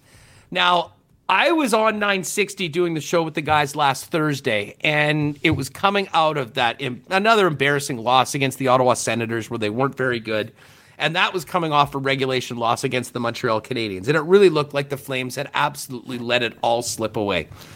But back-to-back regulation wins against the Habs on Friday and Saturday have put them in a situation today, Reem, where the Flames are only 4 points back of the Habs. The Habs have one game in hand on Calgary, but with a win tonight in regulation, they would move to just 2 points back. And as I said to Pat Steinberg, I said, just you wait. They win this game, your entire timeline is going to be Flames fans just dropping the Undertaker gif, because if they do pull this off tonight, all of a sudden the race is on for that final playoff spot, and the Montreal Canadiens are going to be feeling the heat from behind. Yeah, they've played one more game, the Flames, than Montreal, but, 4 points back, and they were playing tonight. Seems like, Montreal hasn't figured out how to play the Flames. That's one of the few teams they can beat. They can't beat Ottawa, but when Flames and Montreal, they seem to have the advantage, so we'll see how it goes for them. We've been counting the Flames out for a bit, but maybe we spoke too soon. So the Undertaker gif, it could be coming out 5:30 start. Weird start time. I don't know why that is. I guess that's 4:30 in Calgary. I don't know who's setting these game times. Someone's asking why are the Jets at an 8 p.m. start. There's no fans. You can put the games on whenever you want. So I guess it's probably TV. It probably has something to do it's something with Sportsnet. Like they're going to put the games on either side, or they moved up the Calgary game earlier so they could broadcast both games. That's all I. Because aren't they on the same? You're right. Yeah. It's not about the fans. They might be on the same channel, right? Are they both on Sportsnet West? The Edmonton Calgary. Maybe it's something to do with that. And they're just like, we want them here, and they're like, yeah, sure, we can do whatever. So, 7 p.m. start in Edmonton, are saying. And this game's a 4:30 start in Calgary. Now, the Canucks not out of it either. I mean, per points percentage, they're actually ahead of Calgary right now. Problem with Vancouver is they've got 5 games in hand, but they're 8 points back, and they've got to win those games. So, they'll look to do that tonight. They are -120 favorites at the Ottawa Senators. It's the series shifts over to the nation's capital. Sens a home favorite at +103. Other games tonight, Colorado at St. Louis. The Avs -164 favorites. Blues at +138.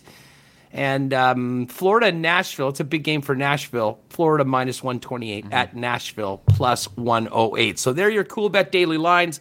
Check out the Winnipeg Sports Talk Twitter feed at Sports Talk WPG. We got a link there for a bonus code if you want to play with us on Coolbet, Reem. So Perfetti and Heinola with the assists on that Manitoba Moose goal by Nathan Todd on the power play.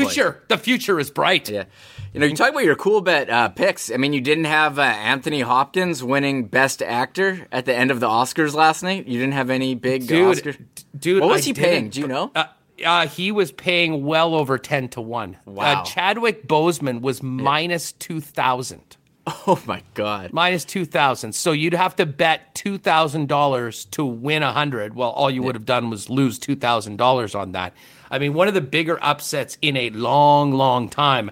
The only Oscar bet, I mean, I haven't watched a movie in years. The only Oscar bet I laid was Viola Davis to win Best Actress. Did she? And that was on a tip from Adnan Virk. And no, she didn't. I believe it was whatever the girl. I don't know the name. I just know she was plus 125. I'll say this about the Oscars. I hadn't seen any of the movies. The only movie I saw on the list, I think, was Borat's subsequent movie film, which was excellent because she was nominated for Best Supporting Actress. But I tuned. Are you serious? An actress from Borat got an Oscar nomination? Yes, she was incredible. His daughter, the girl who played his daughter, she was, yes, definite. Everyone saw it. She's like, oh, that's an Oscar. You could win an Oscar in a comedy. It's definitely possible. But I tuned in for, I think nothing was going on. I was like, yeah, I'll tune in with my wife. We watch it. It was awful. It was so boring. Some genius decided not to put a time limit on the speeches. That's never happening again. I think I turned it on twice and turned it off very, very quickly. And I mean, I hadn't seen any of the movies, so during a 3-hour show, maybe I could spend that 3 hours watching one of those movies that I've never seen. Well, I'll tell you what, I certainly wasn't wasting any of my time watching these Hollywood types bloviate over each other and, give out the awards on movies that I've never seen. What I did do last night, Remus, well, first of all, I did check in on some of your stream, which was always entertaining. Folks, if you're on Twitch, check him out, Adam Remus. Yeah, thank you. But I watched another incredible baseball game last night. This Dodgers-Padres rivalry, I can't believe we were watching these games and it was April. I mean, this felt like October this entire weekend. You had the Kershaw loss in game number 1, Bauer coming back and getting bumped in game number 2, and then the matchup last night with the Dodgers up 7-1 in the 7th inning, and the Padres putting up 2-2-2, having the winning runs on third in the 9th inning, not getting it done, and then winning in the extra frame. Listen, I know there's a lot of people that, are still in hockey mode right now, but I got to tell you, if you are at all a baseball fan and you see the LA Dodgers and Slam Diego going head to head, PVR that thing, make sure you watch it because it's one of the best rivalries and the most fun sporting events right now when those two teams go head to head. Yeah, and Fernando Tatis Jr., he's like the new superstar. I mean, Mike Trout, he's been the best player, but he kind of just goes about his business. He's pretty business-like. You wouldn't recognize him. Tatis, he's on the cover of MLB The Show. He's hitting multiple dingers, most notably off Trevor Bauer, and then covering his eye while rounding the bases, mocking Trevor Bauer, who pitched with one eye closed during spring training. And they asked Trevor Bauer about it, and full props to him. He's not getting pissed off. He's got to respect the game. He's not doing that. He's like, you know what? We need that kind of personality in the game. I'm not going to go and hit him the next time because he hit a home run off me. So I think you see these guys recognize that you can't be drilling a guy because he hit a home run off you and he's celebrating. You got to embrace it. And I think some of these young players are putting baseball in the right direction. Yeah, I couldn't stand Trevor Bauer for a long time. I thought he was full of himself. I didn't think that he was as good as I thought he sort of wrote checks that his mouth has wrote checks that he couldn't cash. Of course, there was the infamous drone incident, which bounced him out of the playoffs, fixing his drone and making him unable to pitch. But I've totally done a 180 on Trevor Bauer now. He's one of the most interesting guys in sports. If you've seen... and most of you are with us on YouTube right now, go check out Trevor Bauer's YouTube feed. He's doing vlogs, behind-the-scenes stuff throughout the season that, in a lot of ways, it's groundbreaking for a pro athlete. And I imagine when he went to L.A., he said, by the way, I want to do this, and I'm not signing unless you guys are cool with it. And they're cool with it. And it has been, it really is, I think, kind of the next level of content from pro sports that, you simply can't get anywhere else. But I'm with you. I mean, he likes that. I mean, he talks a lot of trash himself, and he'll let you know when he gets you out in a big way. But he stands up. And I mean, he said guys that throw at dudes after giving up home runs are soft. And I agree wholeheartedly. Listen, I think this is great for the game. This rivalry is great for the game. And it's a good thing. Speaking of baseball, I got to give a shout out to the Royals. I might not have a chance to do this later on. Second best record in baseball, Reem. And both the Royals and the Jays helped me out big time. A little two-gamer yesterday afternoon. Both teams with shutouts. Royals are a great underdog story. But, man, how about the Blue Jays winning the series against the Tampa Bay Rays with more injuries? And yesterday, every Blue Jay fan freaked out when they saw the big Korean Hyun-jin Ryu with what they referred to as a minor glute strain. Maybe he was activating the glutes too much, like Tiger Woods told us how to do back in the day. Anyways, the bullpen comes in and dominates Tampa. Huge win for the Blue Jays. And, man, they're getting contributions from so many players that, to be honest, at the start of the season, we wouldn't even expect them maybe to be in the lineup.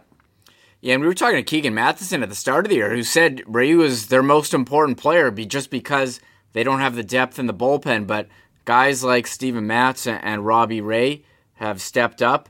We know their lineup is good, and the Blue Jays, they're not off to like a tremendous start, but we know it's a long season, and they're in there. They're third, 10-11. You know it could be. They're only 3 games back though of the Red Sox, so this was the year for the Blue Jays to make it into the playoffs. So we'll be keeping an eye on them as the season goes. Yes, indeed. All right, so game tonight, 8 o'clock. We'll check out that Flames-Habs game first.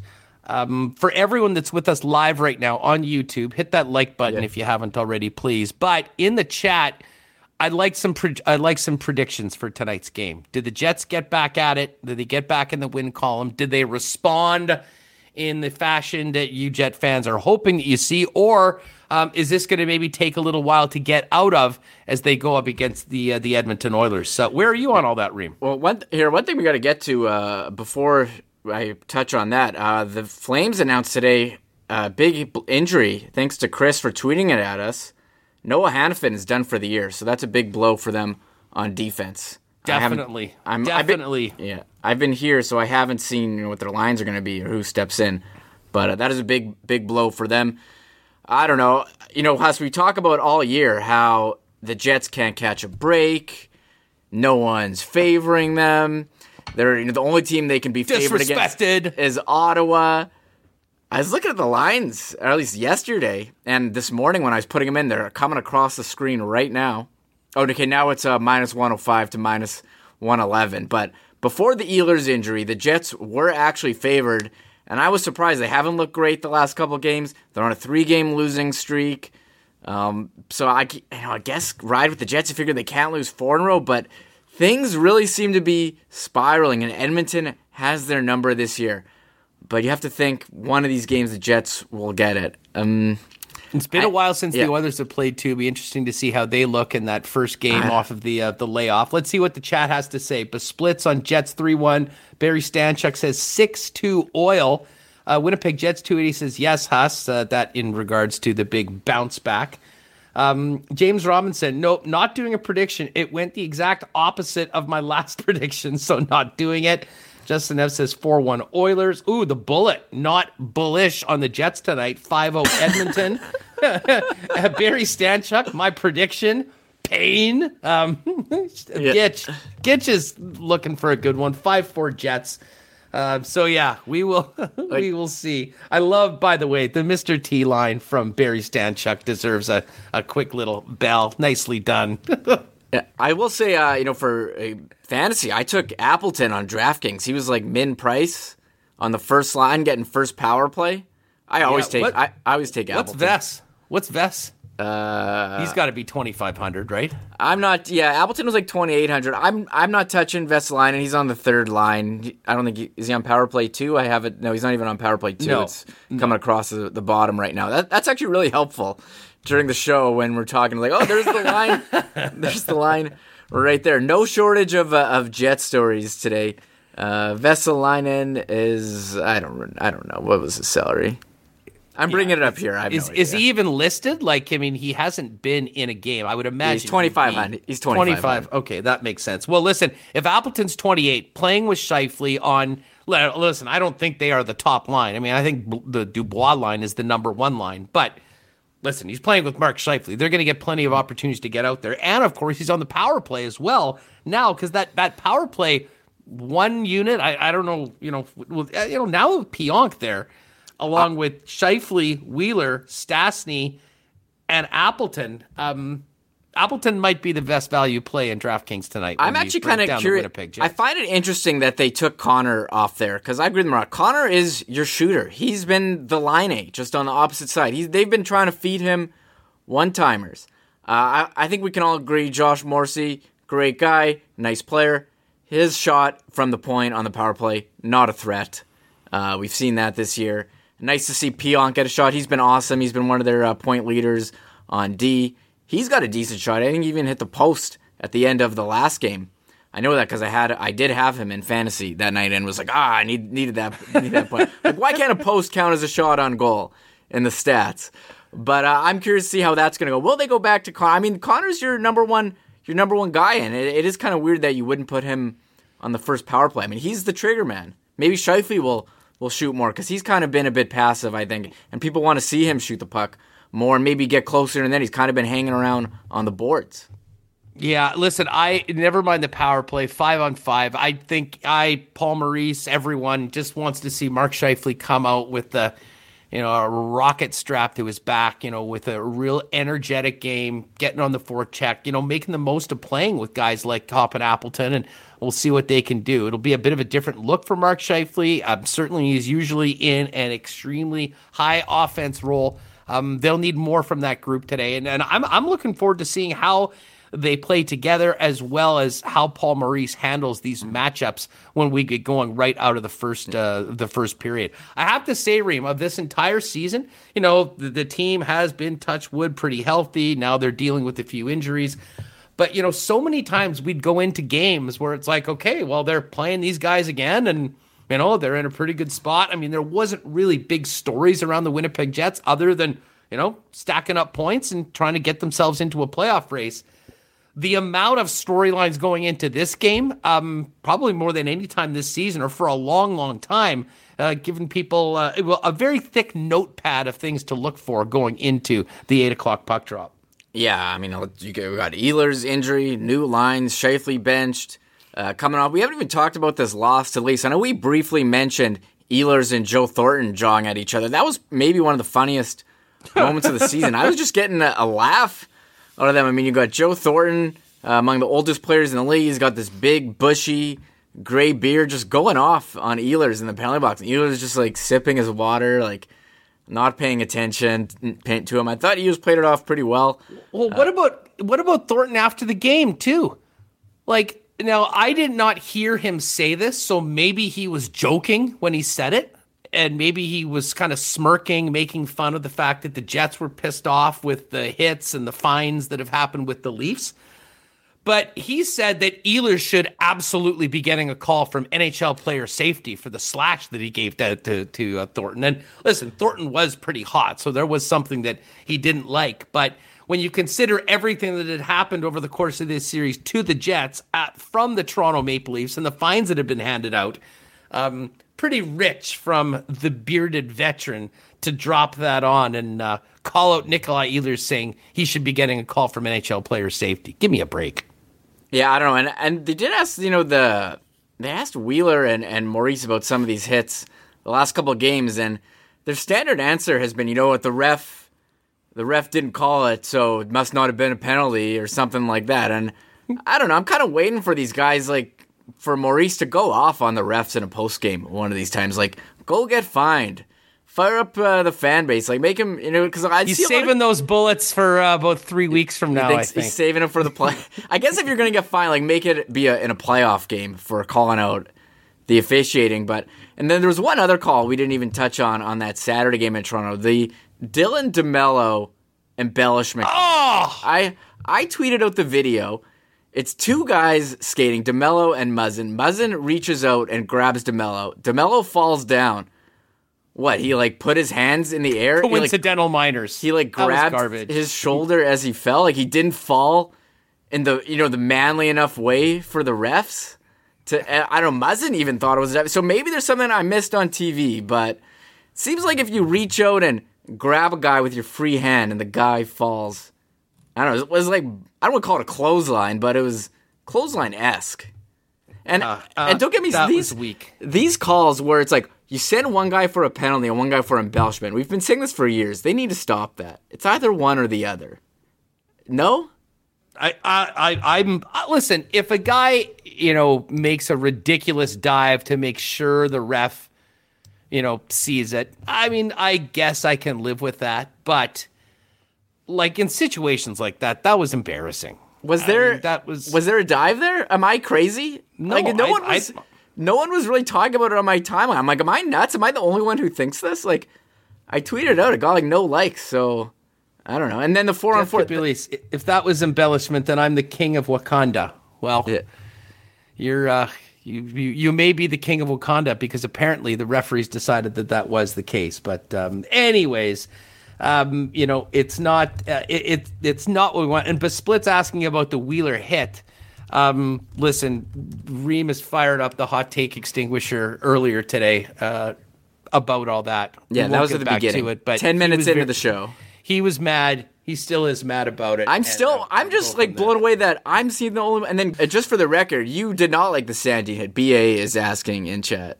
Yeah, no. I mean, I certainly thought it was interference. I mean, yeah. I didn't think that this was like a big attempt to injure. I thought it was one of those plays that happened sort of quickly. Yeah. But it is dangerous, and it was interference. So that's sort of where I come out on it. I would have no issue if they did do something to sort of eliminate those hits because, I mean, just ask Wheeler.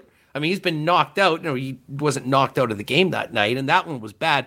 The Brady Tkachuk one was brutal, and of course he got elbowed in the head and knocked him out for 2 weeks. So, I mean, I don't know what these hits, I don't see a lot of benefit from them, and if we're worried about player safety, which apparently they're supposed to be, I think they are dangerous for players, so maybe it'll be something they look at coming up in the future. I did see Ray Ferraro say that he's not a fan because they're interference. So Ray says that, then I'm on board too. I'm taking Ray's side. Yeah. We got a lot of people in chat asking us about UFC on the weekend. Oh, wow. Okay. Big card. Some big viral moments too.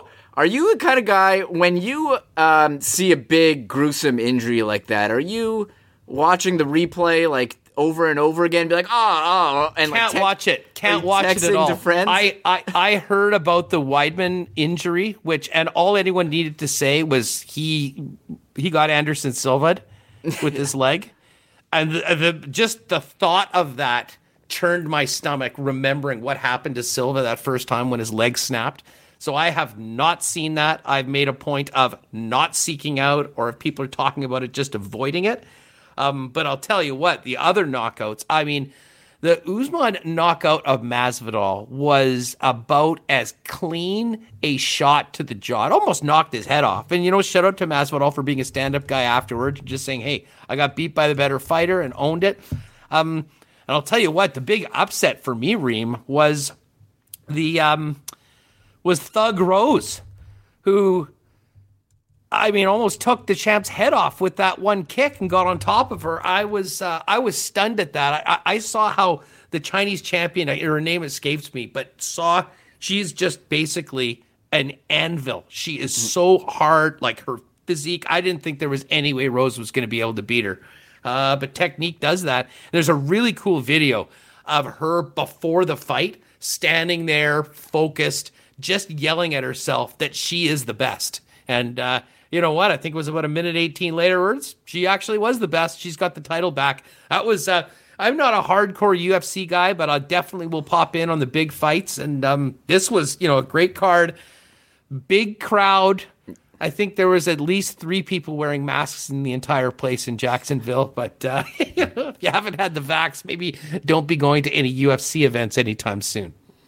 Yeah, the female fights on UFC, I mean, just as entertaining as a men's. So amazing card.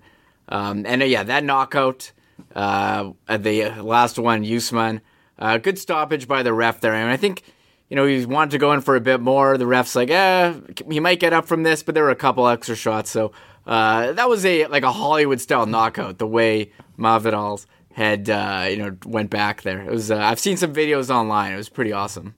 Yeah, no. Well, not awesome for him, but no, it definitely was not awesome. Like the for picture him. of the broadcast booth reaction there to that has been going around Twitter as well.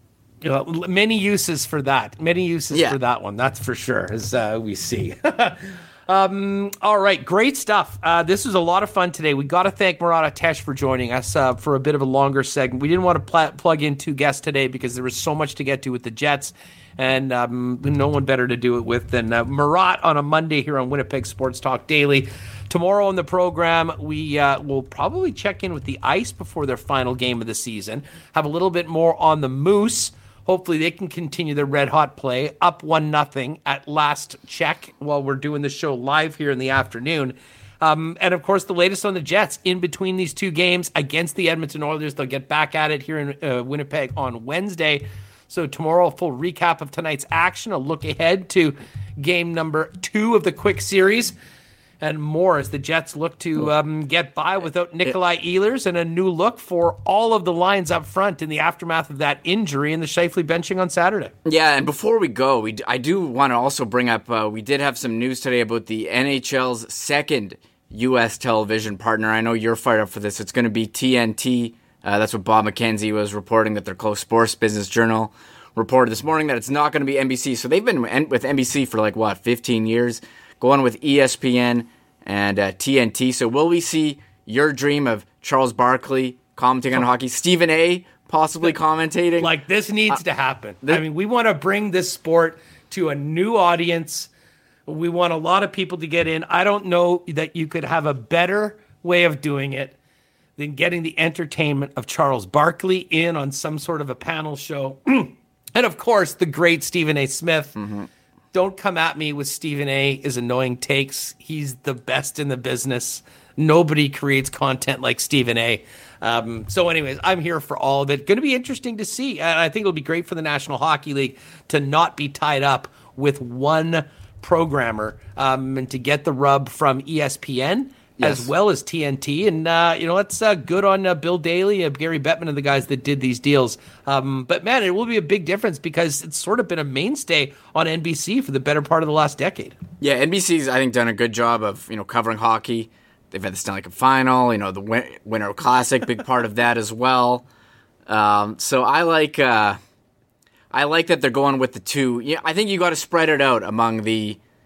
What am I saying? The broadcast partners. We've seen that here with the one. You wonder if they go to two, because then everyone's getting in on the coverage. You see, basketball has multiple, baseball as well, NFL. I think you need to have that. I mean, no one's going to pay the bill for the entire agreement now anymore. I don't think that's going to happen. So I'm curious what ESPN's going to look like, what TNT's going to look like. People are joking about TNT. I mean, they do March Madness. TBS does baseball. They do basketball as well, so it's going to look different, and I'm curious to see what's going to go. And maybe we will see Charles Barkley and Shaq. I mean, TNT is the most entertaining basketball halftime show, and if they can bring that to hockey, I think that's a positive. Taylor says, I would pay to listen to Shaq commentate hockey. There's some great crossover potential for sure with the new partners for the National Hockey League. That being said, that's in the future. Tonight is what we're focused on. Jets and Oilers, 8 p.m. tonight. And, of course, 5:30 will be that game between Calgary and Montreal. All of a sudden, a very interesting game in the North Division. Shout out to our friends at Aikens Lake Wilderness Lodge. If you're looking for a great getaway in Manitoba, normally they're full of Americans through the month of June into July. Not the case this year. A lot of business has been pushed back to next season, so take advantage of the availability. It is a world-class place. We'll be getting out there this summer. I can't wait. Find out more online at aikenslake.com. And again, I announced this on Friday, but we want to welcome Assiniboia Downs to our sponsor family. Great to have ASD on board. We'll talk to Darren Dunn about the upcoming season in a couple weeks. But handicapper Kirk Clantois will join us on Friday to tee up this weekend's Kentucky Derby. That's going to do it for us today, folks. Thanks to Not AutoCorp, Royal Sports, Boston Pizza, Nick and Nicky DQ, Breezy Bend, Cool Bet, and Aikens Lake and Assiniboia Downs. Should be a great game tonight. We thank again Murat Ates, everyone that joined us live in the YouTube chat. Make sure you hit that link, hit that subscribe button, and spread the word on Winnipeg Sports Talk Daily. Have a great night. Enjoy the game, and we'll see you tomorrow, 1 o'clock here live on YouTube, and later on in your podcast feed on Winnipeg Sports Talk Daily. Have a great one, everyone. Thanks for joining us. Oh, my God! Oh! Shut it down! Let's go home! Thanks for tuning in to Winnipeg Sports Talk Daily. Make sure to subscribe on YouTube and your favorite podcast feed at winnipegsportstalk.com.